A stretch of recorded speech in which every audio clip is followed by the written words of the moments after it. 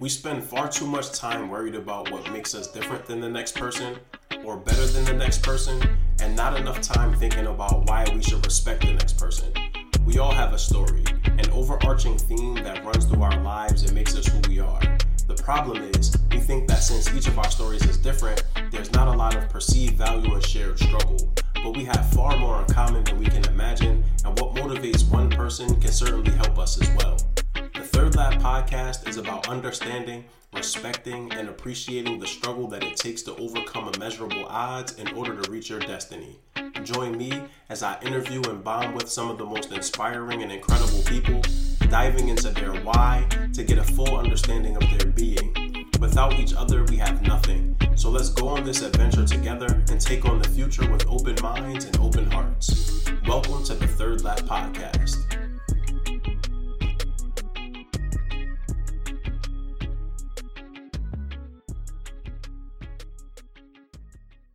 What's up, everybody? Happy Friday. Happy Third Lap Friday, specifically.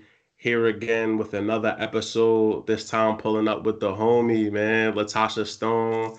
LaTasha is just an all-around incredible human being. She's a mother, Black woman, educator, just straight up rock star. Can't wait to really get into her story and get a chance to just myself learn more about Stone and the work that she's done and ultimately what she'd like to do moving forward. But Stone, what's up, man? Anything I missed in regards to the introduction? What's up, Mal? No, I think you pretty much summed it up. I like that rock star. I'm gonna add that to my resume. Sorry, hold on. These kids, let's stop recording. Listen, go back upstairs. I'm at work. Go back upstairs. Malcolm, I'm sorry. You see that? You should have got that actually, Malcolm. I didn't stop recording. Oh, shoot. See? Go upstairs. I'm sitting up here being professional. But yeah, rock star, mama, auntie, all that. All that. Yeah, so Stone, so how we know each other. We actually know each other from work. So I met Stone pretty much when I started here at KIPP in Philadelphia. She was one of the first school leaders I interacted with, and then ultimately had the pleasure of working with her and her colleague, Sean Tucker. What's up, Tuck? Really last year through the hiring season. And so it was just great to work with you and see you really from like that first sort of virtual interview where it seemed like you were still figuring it out as we went to like the last one where, I mean, I was really just allowing you all to run it and facilitate back to me when it was time for me to talk.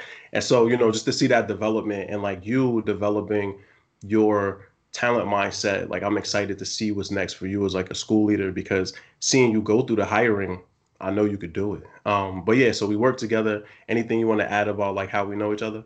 Yeah, Malcolm. I mean, I feel like we started working more directly together last year, but I had seen you. I was like, yo, this brother is really dope. Like, I would really like to get to know him. Like, I come across as who I am to most folks, but you were unbothered by me in my presence. And I was like, okay, he's sturdy, he's solid. And so it was like, I definitely felt good being able to work directly with you and just get a better understanding of your story and how you approach talent. You have many people who are in your seat who don't take the job seriously of choosing folks who are then going to go teach our future, be in front of our Black and brown students. But you definitely, in conversations with you, understand the importance of getting a holistic educator, not just somebody who knows content well or can deliver instruction well. You think about all those intangibles that make a teacher or an educator a great educator. Yeah, I appreciate that. And now I was unbothered. I mean, you're authentic. Like when I first met you the first time, you are who you present yourself to be. And I appreciate that, right? Like the one thing I hate doing is trying to like filter through who the person is presenting themselves as to figure out who they really are. I'd much rather I step to the table as I am. And, that's kind of like what I expect in return. And so that's why we hit it off early, because that's too much to keep up with, I can't do I mean, when I was 25, maybe, but now where I am in my career, like, nah, I'm good. I would much rather be me.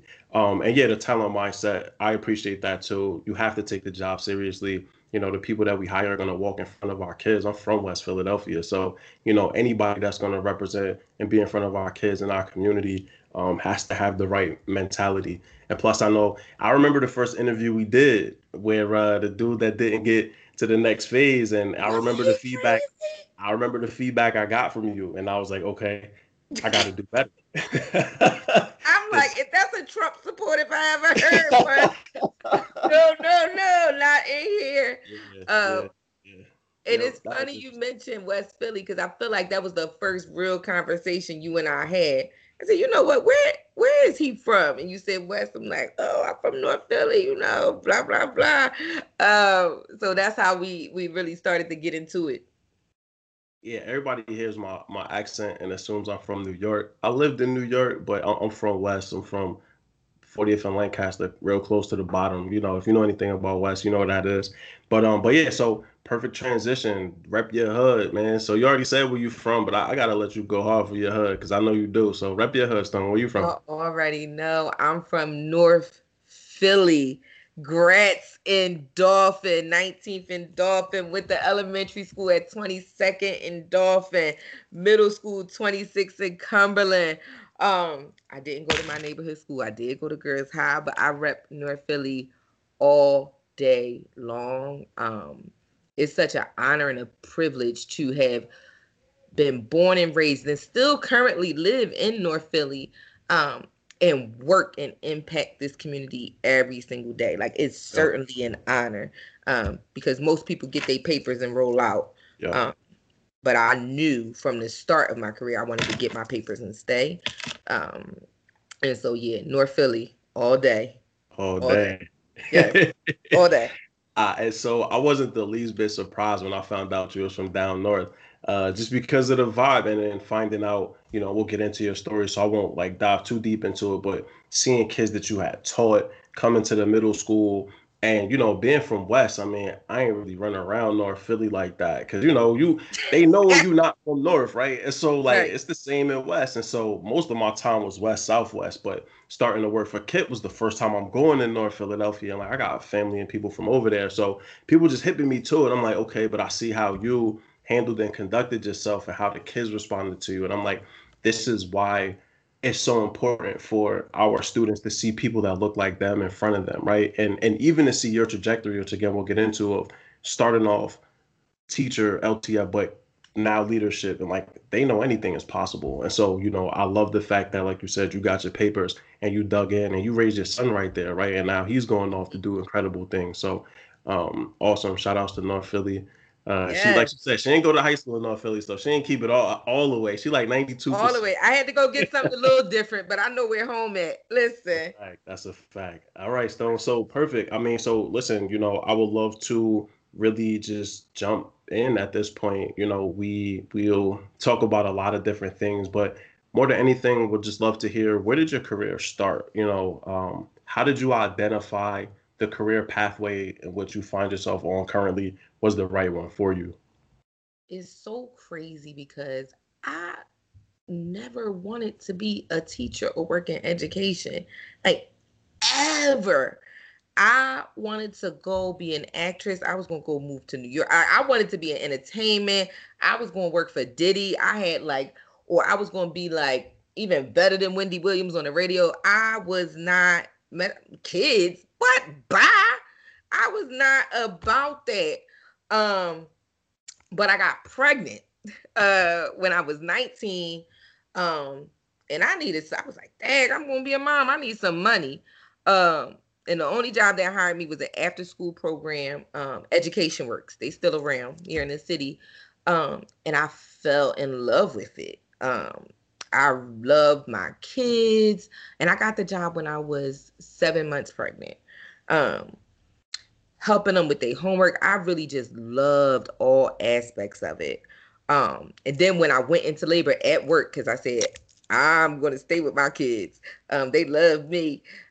My kids, they wrote me letters. And I think that's when I was like, wow, like this is this is where I need to be. Because I always knew I wanted to impact people. I love people. I wanted to change lives.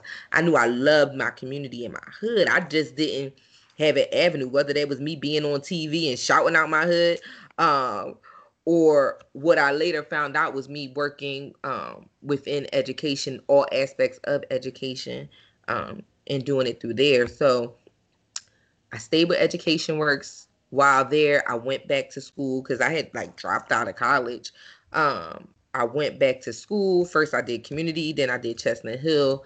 Got my undergrad degree while there um, in education, went to numerous trainings in the OST out of school time field because I really love that field as well too, and how it just enriches everything that we do in the classroom and like accounts for the whole child. So led went from after school program just worker to after school program director, camp director. Um, I worked at Vaux High School, Reynolds Elementary Middle School, which is closed now, and Germantown High School was the last school I was at before I eventually left, and went on to another charter organization to kind of start um, my career as a teacher assistant. And I would say that first year was definitely hard um, when I worked at Mastery, just simply because I knew all the things that I learned textbook style. I knew my experience from after school, and it just always was something missing. It was like, you know, is no balance. And I think that's always my argument when I'm talking about education in a classroom. Like, there has got to be a balance. Um, because it was driving me crazy. I am a human being. I want to have fun doing this. I know this can be fun, but I don't want to be a robot.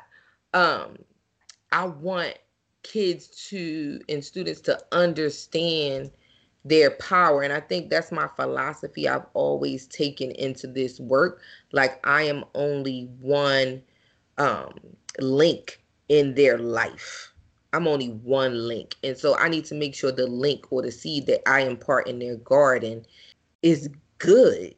I have to be so many different things in order to ensure that that happens. I can't be stuck in one mindset, one mind frame. I have to constantly work to learn, work to grow, work to fail, and just to be better for them because they deserve it. You know, there was a lot of people who did that for me. A lot of people who put it all on the line essentially to see me become successful, because I certainly was a hot mess. Even joining KIP my first year as a teacher fellow, like I certainly was a hot mess, and I'm still a hot mess now as a leader. When I think about it all together, I think I'm just grateful for all the kids that I've been able to touch and learn from. Um, I've learned so much from my students about who I am as a woman, who I am as an educator and a mom. I learned more from them than I did any textbook that I had in school, because they're going to give it to you real. Next up is their parents. They're going to give it to you real. The kids, the parents, then your administrators and your directors of this.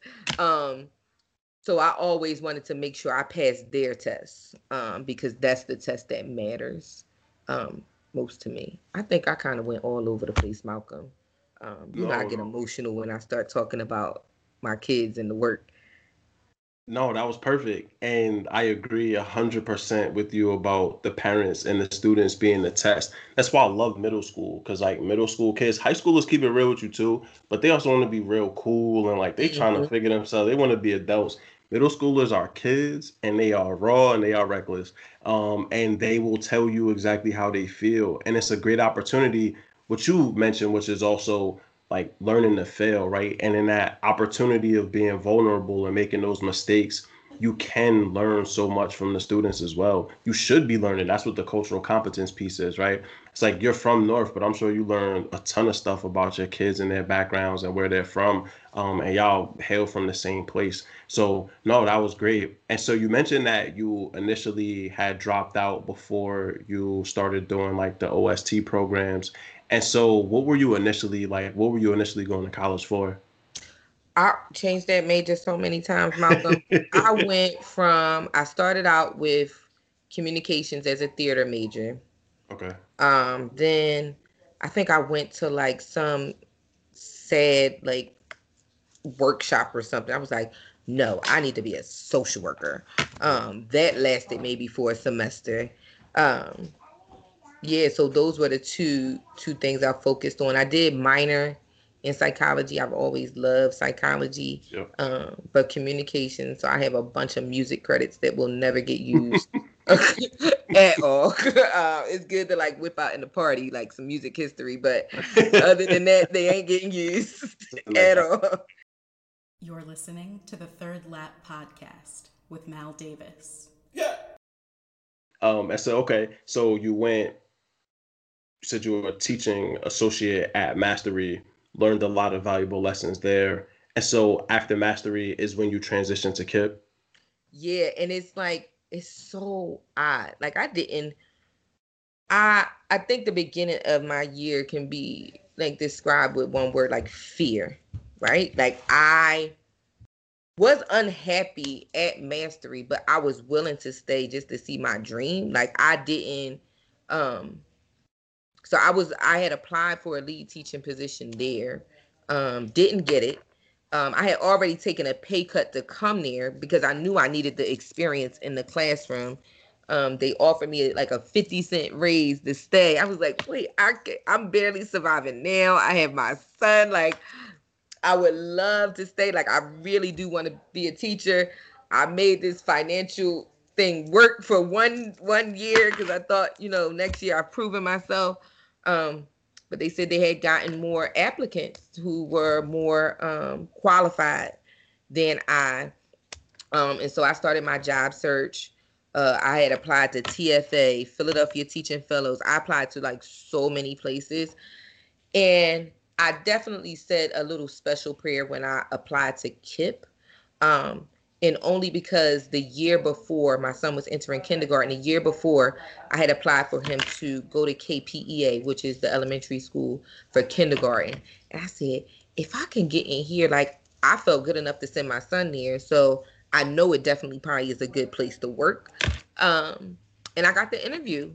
I read up on at the time it was called co-teacher the co-teacher program, and I just loved how it described your first year of teaching being supportive, because I saw those girls in Mastery that was first year like crying their eyes out. Like I knew I wasn't going to be crying and showing nobody I'm crying or nothing, but I definitely didn't want to go home and like be stressed out or feel like I can't do it. Because again, like I just am so fearful of everything that's at stake for our kids.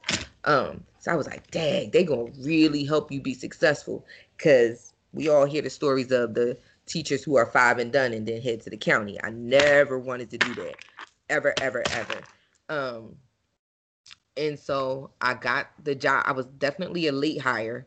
It was in the beginning of May or right before Memorial Day. Because I remember my interview day, it was a heat wave. It was like 98 degrees. And I'm sitting up there in this dressed up, like I definitely was a sweaty mess. I had caught the bus. Um, and I'll never forget Ben Spiker. I'll always be grateful to him for that. I think in the interview going good, I held up my facade for as long, my interview smile. And he said, I just have to ask, you're already established at Mastery. Why would you want to come here? And I kind of just broke down. The heat in the room, they had the doors closed. It was sweating. I was like, listen, all right, here's the deal. Here's the deal. And I was like, these people ain't gonna hire me. You done got real in there. I said, they got other people who are, I'm talking to him like he my homie from up the street. Um, And if anybody knows Ben, like he's very straightforward, like clean cut. And even in my interview, like I had made the kids vote on what book they wanted me to read. I was like, I don't think this is how the interview process was supposed to go, but I did it and I got the job. And ever since then, I've been truly grateful to Ben for giving me my first opportunity to be myself in this profession where I didn't really see a lot of me's in there. And it was several people within the organization and outside that kept reminding me to be me, be yourself. There was a lot of folks who didn't encourage that. And I've also learned, I'm grateful for those lessons as well. But for those people who reminded me to be myself, like I'm forever grateful for them because I got that permission, I was able to give that permission to my students and to my families, to the families that I serve. Um, yeah. That is just incredible, and it really just speaks to the importance of people being able to show up and be themselves in the workplace, but especially teachers, right? Because so much of what we do as educators is modeling for our students what we want them to do. And if we're not showing up as our best selves and as our authentic selves, we're not modeling for them how to do that either. And kids can sniff a disingenuous person out miles away. They Hello. know. They know. Families know. You know what I mean? And really, your colleagues know too. We've both served with people in this work where we just knew they were showing up for a check, and eventually they stopped showing up. Like every single person that's been, I'm here for a check, stopped showing up at some point. And that's what Um, I think. Wait, I be like, how sad you gotta be because right. we ain't in the business of making a No, whole bunch of money. we are And not. so, how sad you have to be as a person to Mm, damage kids' lives right. in order to make your pockets fatter. Good night. Like you are Right. in the way. You are in our way. Like there are definitely folks who are really trying to do the work and just get out the way. I think that's where I'm at now. Just get out my. I don't even want to try to educate you or get out the way. Right. Um, Yeah, we in the same place with that one. It's like, get out the way. It's fine. If you don't want to be here, I'm at that point now. Okay, I respect that. Like there are mhm. other occupations and careers that you can have that might be more fulfilling, but don't take the seat of from a person that really wants to do this to not show up as your best self and not give all the effort that you can. That's always frustrated me about people in general. But with education, these are children's minds that we're shaping. Like we aren't making like car parts, right? Like if you don't Mhm. show up for your car part job, that sucks. I mean, the car parts might not be made as well, but that's a different sort of line of work.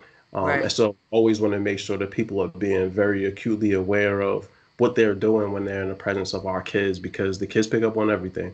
And so Stone, for you, you mentioned that you were able for the first time to be able to show up as your authentic self. Shout outs to Ben and his staff. Talk to us though. I feel like a lot of people that may listen to this show might be headed into their first year of teaching. I've already spoken to some teachers on here and we'll talk to plenty more, I'm sure. And everyone talks about that first year, some first 3 years, right? And so talk to us about that early spot at KIP. So you left Mastery, found this home at KIP where you can be yourself. You're being encouraged by certain people to be yourself. What did that feel like? And then ultimately, how did that manifest itself inside your classroom? Again, I feel like everything was definitely fortunate. We had a conference my first year before we taught kids, and somebody who had been in education for a long time told me, I was like, what advice? Like, I'm very green. What advice you got for me? I'm going into my first year teaching. And they were like, it's going to suck. It's going to suck like hell. You ain't going to like it. You're going to cry. Like, I'm talking about, told me not one positive thing. I was like, well, damn. I know how to cut out construction paper and stencils. I done found all my clip arts to decorate my classroom, and you gonna tell me it's gonna suck? But I think that was the best advice I could get. Because I think a lot of first year teachers come in with this preconceived notion that we are going to change the world, and we will, but it doesn't happen overnight. And when you come in your first year, you have to be humble and ready to fail. Like, big time. Ready to fail. That doesn't mean don't speak up, but definitely come from a point of asking a ton of questions, because a lot of people who have been in the game for a long time are doing stuff now strictly off muscle memory. It's not to slight you, it's not that they aren't keeping up with the latest research. um it is truly because they are operating off muscle memory, and that muscle memory has saved them a lot of stress, and so that's what they know. And so I would say, at least for the first 5 years, operate from a standpoint of constant reflection and humbleness. Um, Tackle everything with a question and questioning.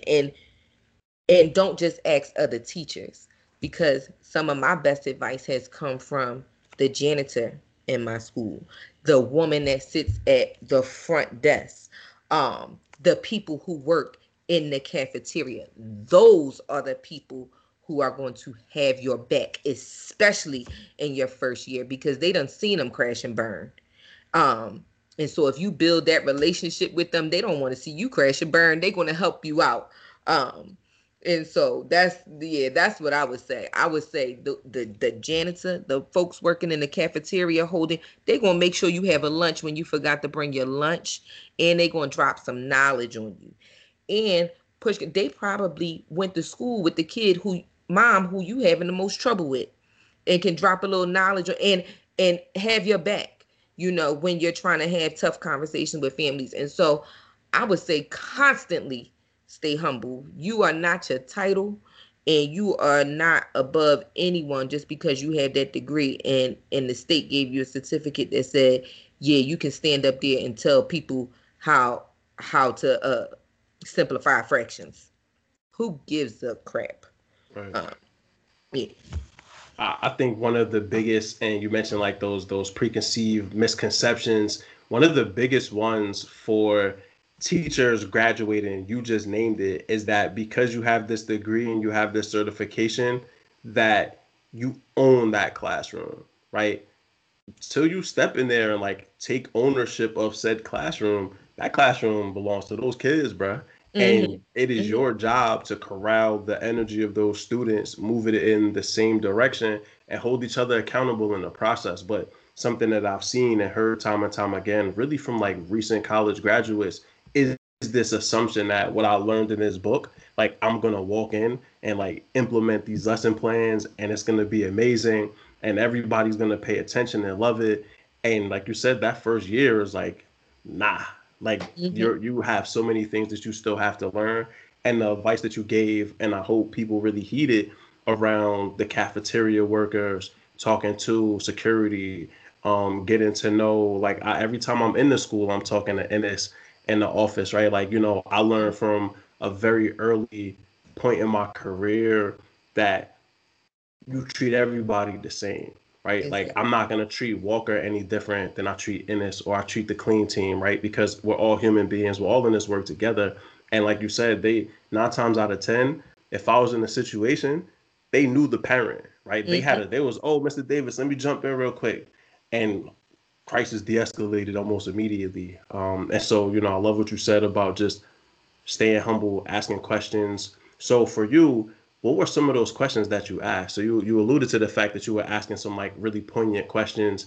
You were able to seek out the advice and guidance of different people throughout those first 5 years or so. Were there specific areas that you struggled that you felt like you had to address on your own? And if so, what were they? It was definitely, so I always like knew I wanted the kids to have the ownership in the classroom, and like, but I think one thing that I had to come to realize was just the importance of being organized and having systems in place. Like, and I'm by nature not a good systems person. Like, I wake up, I don't have like a to-do list that I want to do. My life as I operate as Tasha is very different from the way I operate as Miss Stone.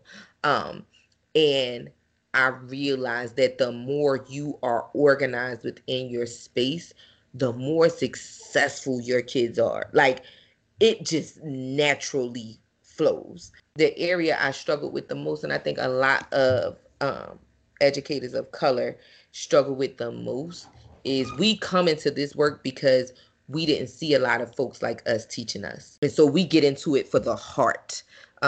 We in it to do the heart work. And what we neglect to do, where I see some of us falling short, is that we don't acknowledge the science, because there is a science to this work.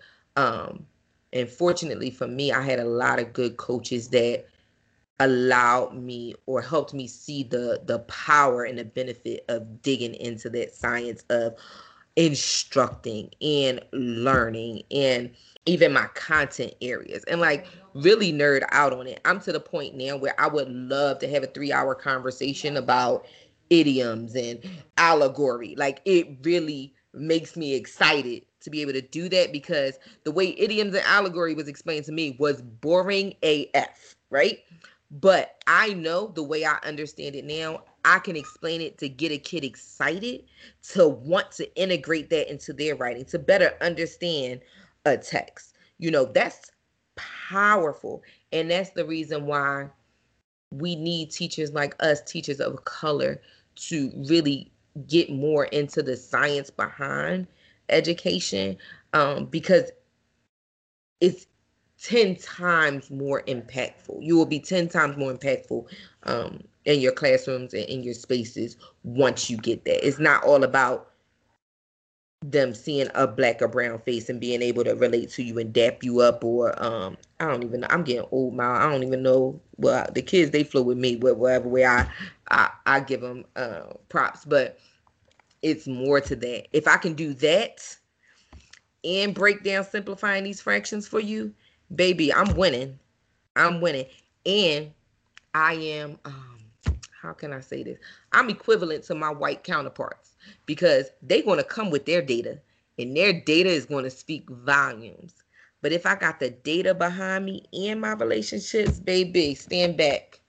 Stand back. I know what I'm doing, and I belong here on every single level. Every single level. Yeah, the science that's 100, right? Like, and I remember my interview. Shouts out to Jill, the managing director of talent. And so, in my phone interview with her before I started with Kip, she asked me basically what are my thoughts on like the art of recruitment, but also the science, right? And like you said, in my personal life, I'm wild disorganized. Professionally, got it all in a row. Personally, I don't know what a checklist is. Ain't never had one. But what I realized is what you said is that the art component, being able to talk, being able to relate, being able to build those relationships is important. But if you don't have that data, if you can't prove that what you do transfers to something like real life outcomes, it doesn't matter. And so yeah, I encourage everybody to get behind the science of teaching, because there's so much that you can learn. And now that we're in this virtual world, it's mad technological advancements you can take advantage of that ultimately will help your kids, because there's so many different learning modalities that you have to address anyway. You're listening to the Third Lap Podcast with Mal Davis.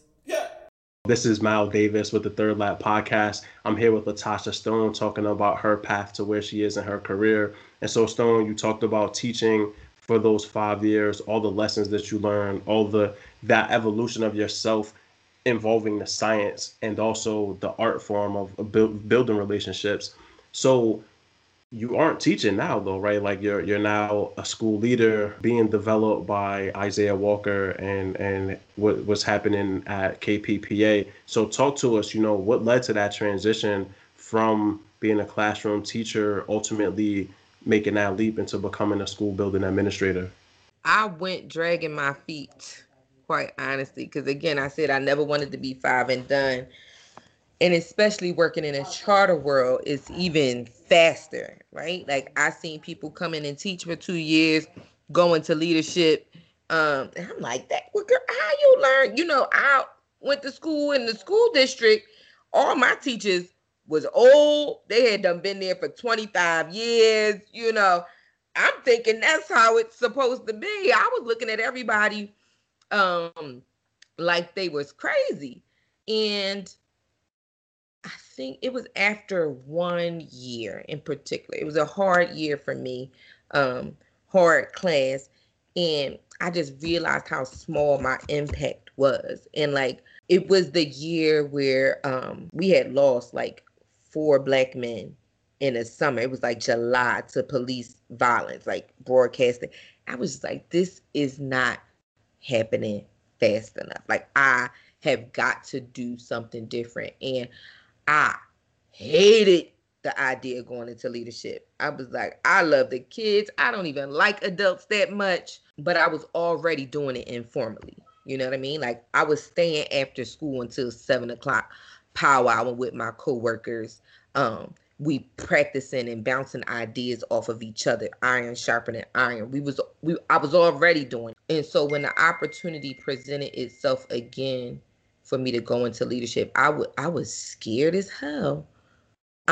Because to me that's a big deal. That's almost like becoming a parent, or deciding to become pregnant. You know, I took my impact or the lives I touched from 30 to now 180. I'm the AP of 5th and 6th grade, 180, then times that by 2, their families. You get what I'm saying? And so that was major for me, and not a decision I took lightly. And I'm a student at heart, so I always want to master the test. I felt like I hadn't mastered teaching. I was still learning. I was still on my way to becoming a great teacher.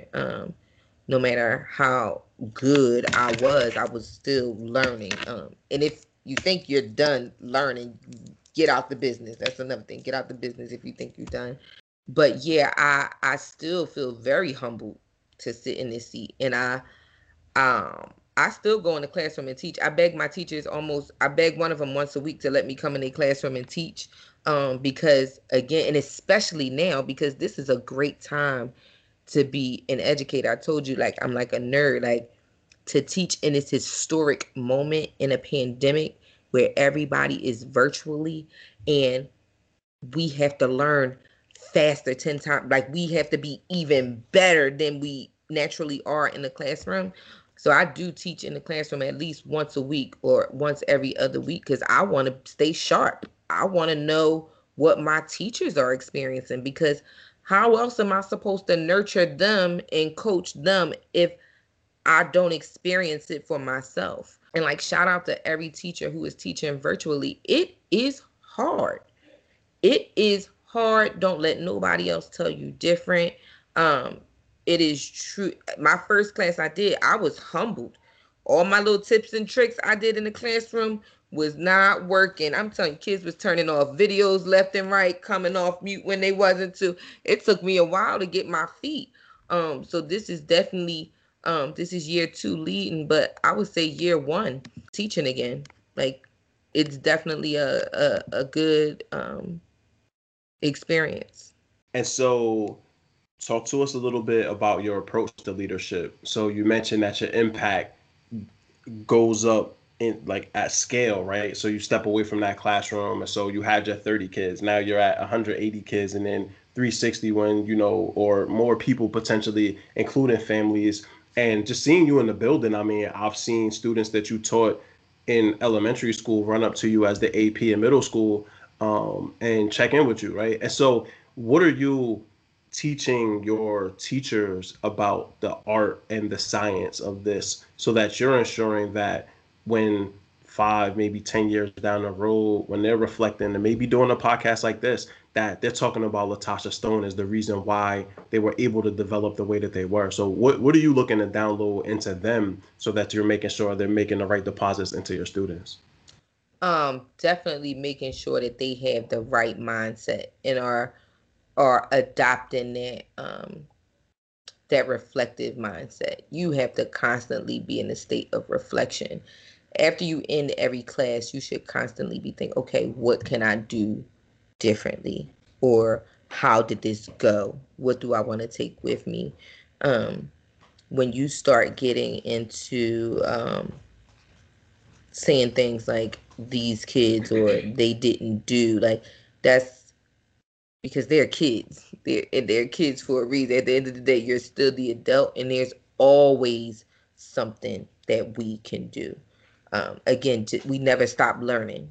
And so I think that's one of the most important things. And also getting them to recognize how powerful they are.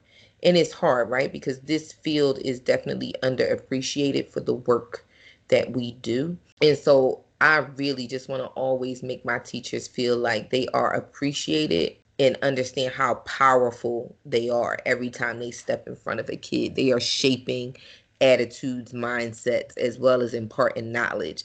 And so that's one of the major keys for me. And to constantly push them as well too, and push them to push me, right? um and I feel like that's something I also did with my students in my classroom. Like, make me earn my paycheck. That's one of my lines. Make me earn my paycheck. When you don't ask me questions, I'm not getting better. I'm sitting up here just earning for free. So, like, make me earn my paycheck. And so that's a major thing. Know how powerful they are every time they step in front of students, and to understand that there is always work to be done. Now that can be definitely tiring for some, like, dang, she making us do this again, or dang, yeah, come on, like, we teachers, we got energy for days. Get you some coffee, get a Red Bull, let's get it popping. Because the kids don't get tired At all. at all. So we definitely can't get tired. Right. We gotta have 10 times more energy to them with Right. older bones and older muscles, Right. you know? Absolutely. And so, Stone, thank you for really, walking us through your trajectory. Like, it's been dope, man.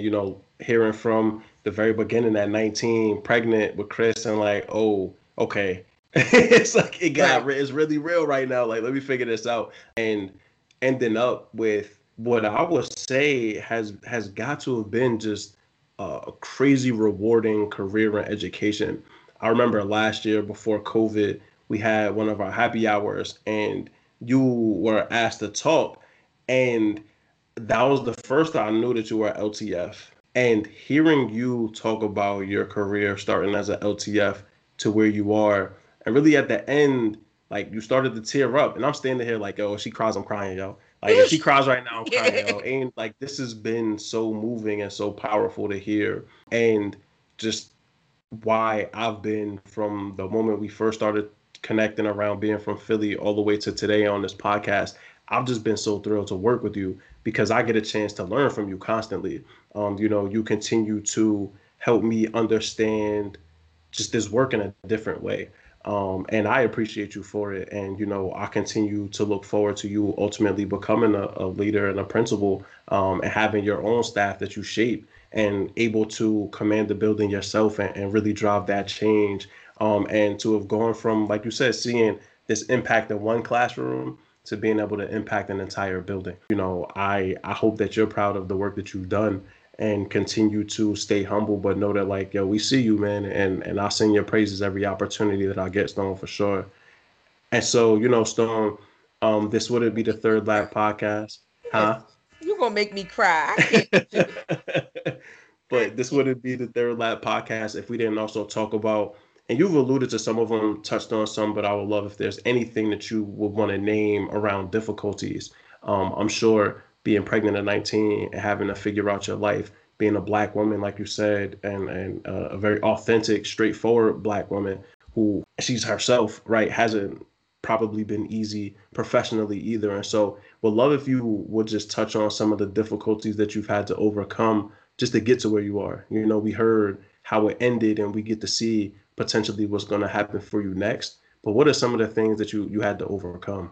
I would say definitely owning my identity. And I've always owned it, but I've never quite felt comfortable in it. Like, I own it because that's the right thing to do. You know what I mean? Like a lot of my professional career, I was fortunate enough to serve under strong Black women.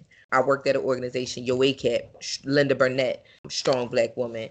Education Works, Dana Griffith was my supervisor, strong Black woman. It wasn't until I went into the school time work where I experienced white leaders who were white.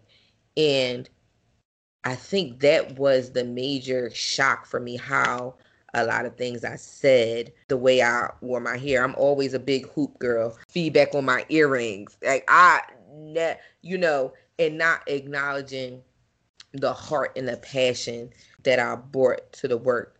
Even in knowing I'm supposed to be there deep in my heart, but still questioning and wanting to feel confident, but never quite. Like, fortunately enough, I had Betsy Lawson, who was my first AP. She was white, but I remember one thing she told me. I was like up talking like crazy teaching this lesson. She was like, wait, stop. We didn't hire you to talk like that. We hired you because of who you are.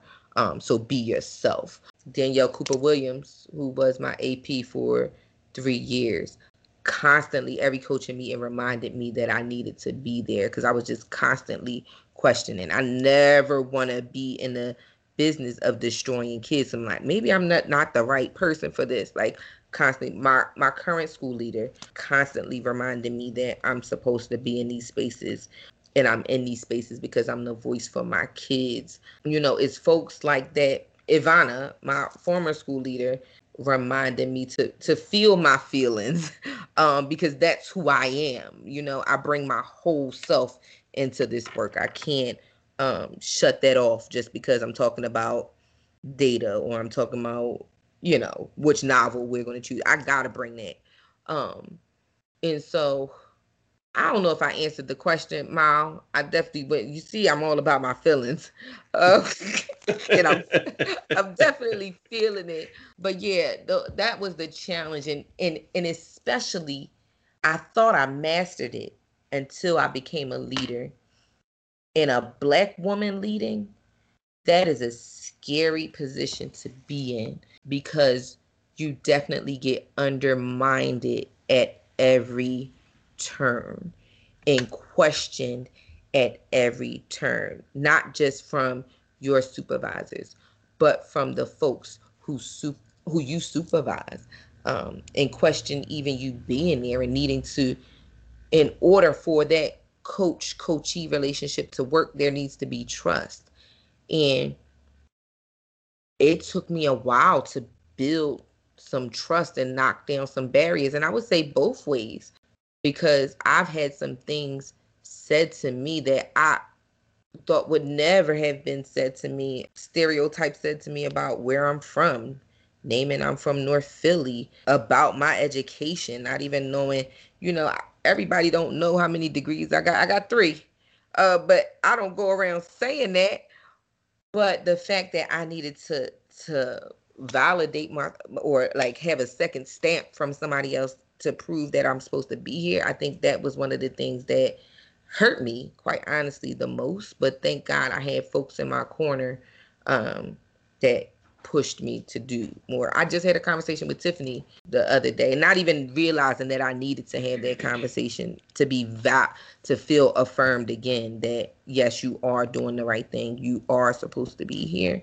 Yeah, so we definitely gotta hold each other down with that, because I often find myself, yo, you should have that conversation because somebody had that conversation with you.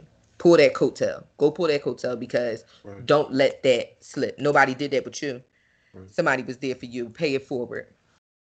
You're listening to the Third Lap Podcast with Mal Davis.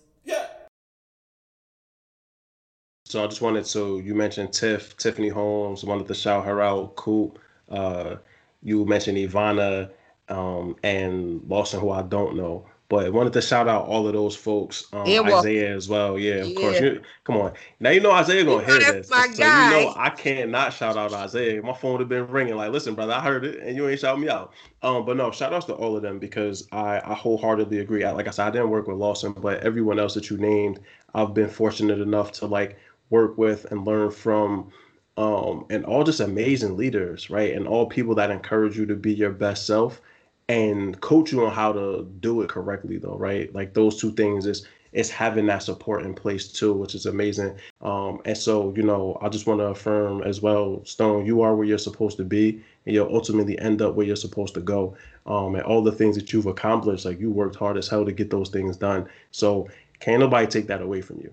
And so, again, this is Mal Davis with the Third Lab podcast here talking to LaTasha Stone about just her real awesome career in education so far. And so, Stone, what is your motivation? You've accomplished so many things. We sort of know where you're headed next as far as like leadership, but what motivates you to just keep going? You've stepped away from the classroom into leadership now. What keeps you pushing? Um, I would definitely say number one, my son.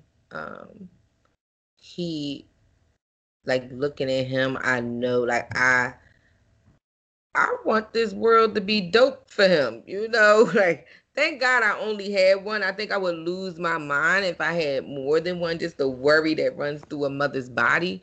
Um, but my family's, when I got a lead teaching position from an LTF position, my family celebrated with me.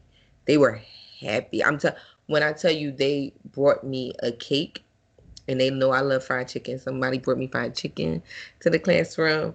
Um, when they found out I was going to be an assistant principal, they celebrated with me. My kids and my family celebrated with me. And so again, they are the ultimate test, the ultimate deciding factor. They will let me know when you slipping, and they have.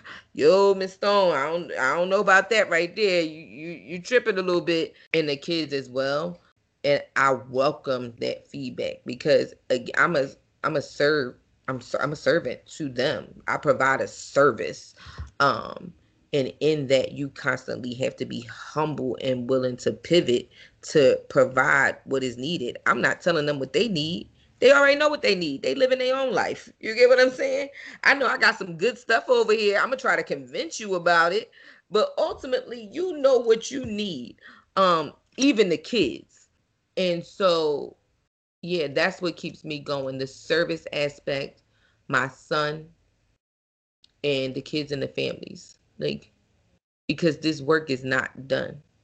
No matter how far we come, this work is not done. Um, and I gotta leave it better. I'm not. I ain't tired, and I don't plan on getting tired no time soon. So Nah, no way. With the energy you have, I don't see you getting tired anytime soon.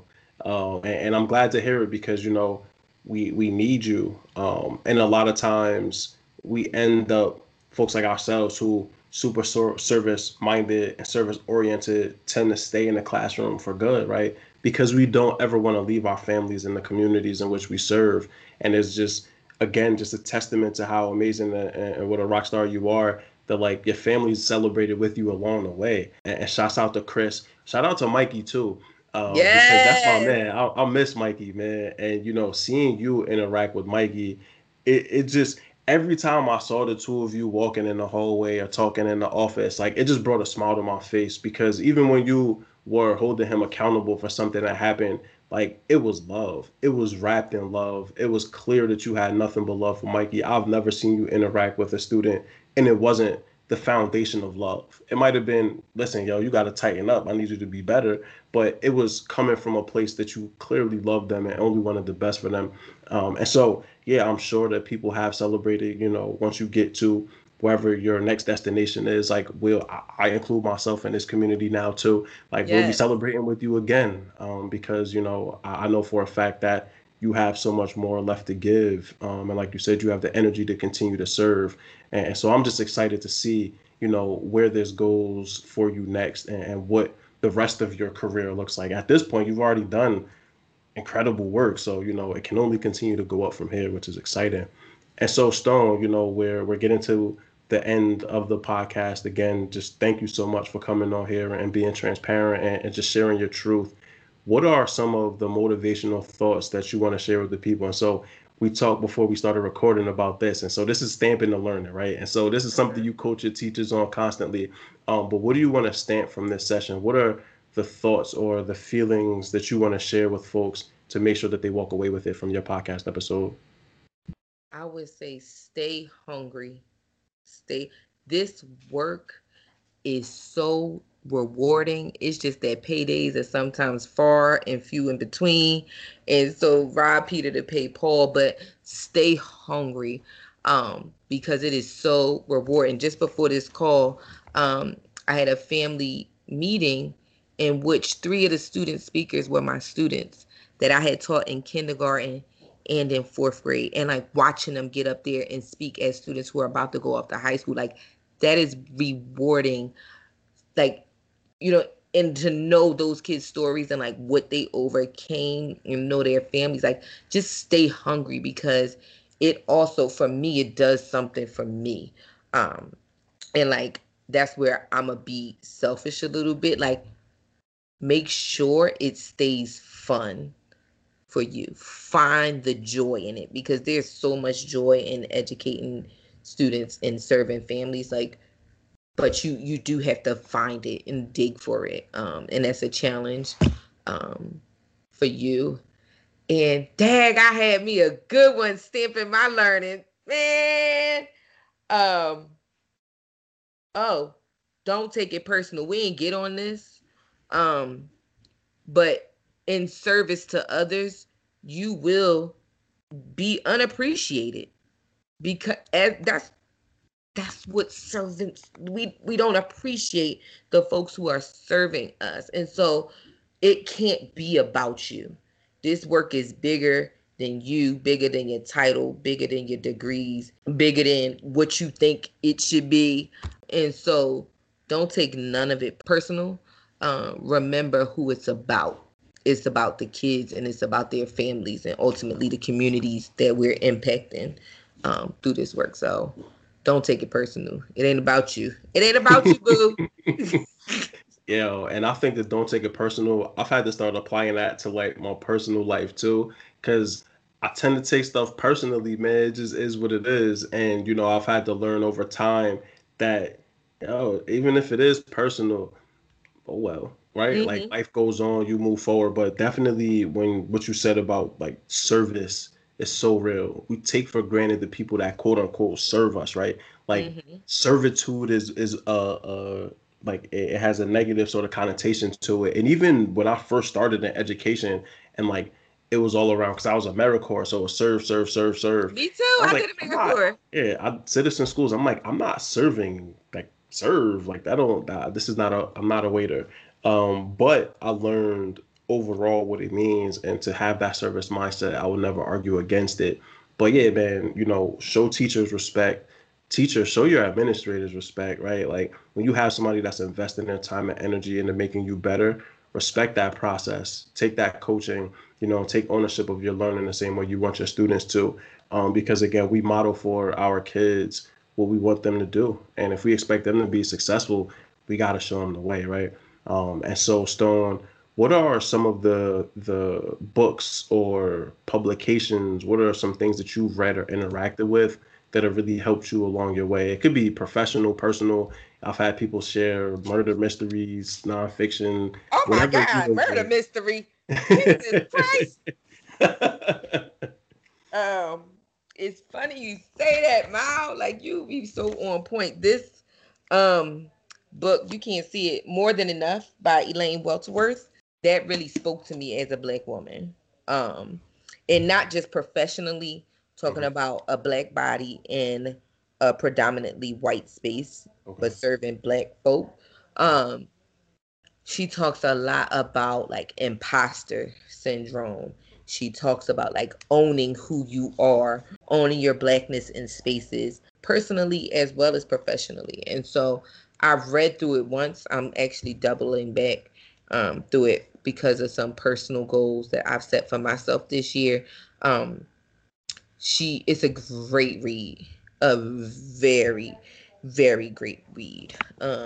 I even started following the book on Instagram because there's like always like a live talk or something related to the book.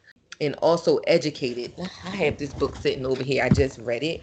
This was suggested to me by our former math person, by Tara Westover. It's about a girl who basically was homeschooled all her life and didn't step foot inside of a school building until she went off to college. Yeah, and it just talks about, and it, I started reading it at the beginning of the pandemic, and it's so, I think it's helped to shape and help me cope with not being in the building with my kids, because we still have school.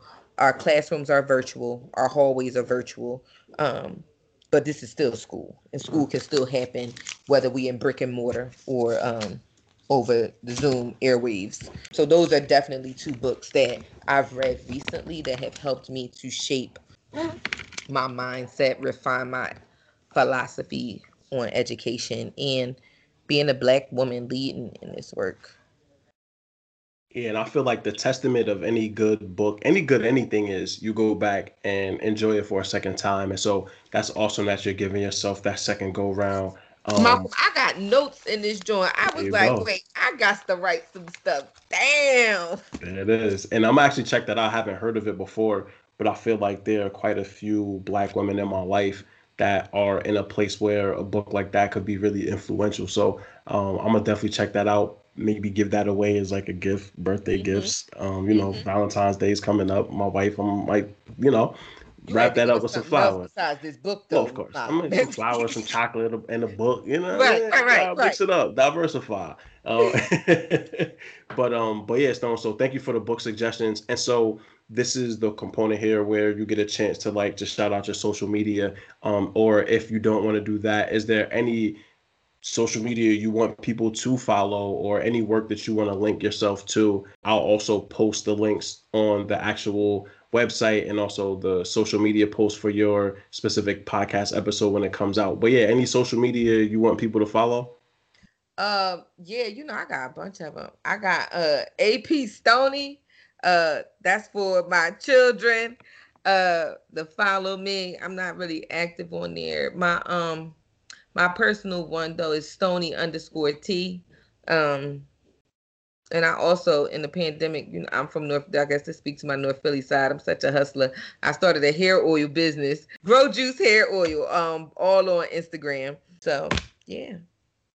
That I would expect nothing less, man. If you're not hustling, man, I'll be disappointed. Like Stone, What what are you you doing, doing? man? Right. I told you I ain't getting tired. Right. Listen, I actually feel like I'm getting rusty. There you go. Hair oil, that's what's up. Definitely a link to the Instagram for the hair oil. And probably, yo, so you see how terrible my hair looks. A big reason why this podcast is all audio. It's audio right now. When I get the twist, then we'll go multimedia. But right now, it's all audio. So I might even be placing an order just to make sure, my hair is good, man. Because at 35, it doesn't grow like it used to. When I had You my see what hair, I'm saying? yo, it's crazy. Like this has been a year's worth of struggle growth, and I'm like, damn. I remember when I grew up back in college, a year I was like twice as long. So I was like, I need some help. So I'm about to get some hair steroids and get it popping again. But Right, Stone, right. listen, I appreciate you. I'm glad that we had the opportunity to connect this week to talk just about your career, about your life, about all of the things that you've accomplished so far. Like I always say, I'm excited to, well, we're now in another hiring season, so we'll get another chance to work very closely together The to team is back identify. at it. Yeah, we're gonna bring you some more ELA folks and just really excited again to be able to speak to you today. I learned so much about you and about what just why you do the work that you do. And again, just excited to see where it goes in the future. So, any last words that you want to share before we log out? No, just thank you for providing the space. Because that's all a lot of us really want is just the space. Because again, we need each other. This tribe is necessary. And so I'm glad that you thought of my voice as being one that needed to be lifted up. And I'm eager to hear the other voices that you bring to the table. You were real early on the list. I had you early. We Hey, got to it now, but you were one of the first people that I thought of. Excited to hear feedback from your folks, right? Like the people that are close to you. What I found is that when people share these episodes with their family and friends, that people come back to them like, yo, I never knew. I interviewed my mom the second episode, you know, and learned things about my mom. And Lord knows I've known her my whole life. Right. And so it's just funny how you get a chance to really break things down and talk about them piece by piece, that folks uncover aspects of you that they just didn't know, that just helps them appreciate you that much more. So, you know, even hoping that you get a chance to share this with Chris at some point, right? And he gets a chance to sit down and learn about his mom's trajectory and the sacrifices that you had to make to ensure that he could make it into a really good high school and eventually go out into this world and command what he wants. And so again, Stone, thank you so much for your time. This is another episode of the Third Lab Podcast. Each one teach one. We all learn together. Thank you for tuning into another episode of the Third Lap Podcast. This is your host, Mal Davis. Please visit thethirdlappodcast.com for more information about the podcast, about our guests, and also to see our reading list. You can find us at The Third Lap Podcast on LinkedIn and Facebook, at Third Lap on Twitter, and at third_lap_podcast on Instagram. If you know anyone that would be great to be featured on this show, please reach out to our host, Mal Davis. He's always looking for interesting people to learn more about them and to talk about their pathway. Thank you so much again. Have a good one.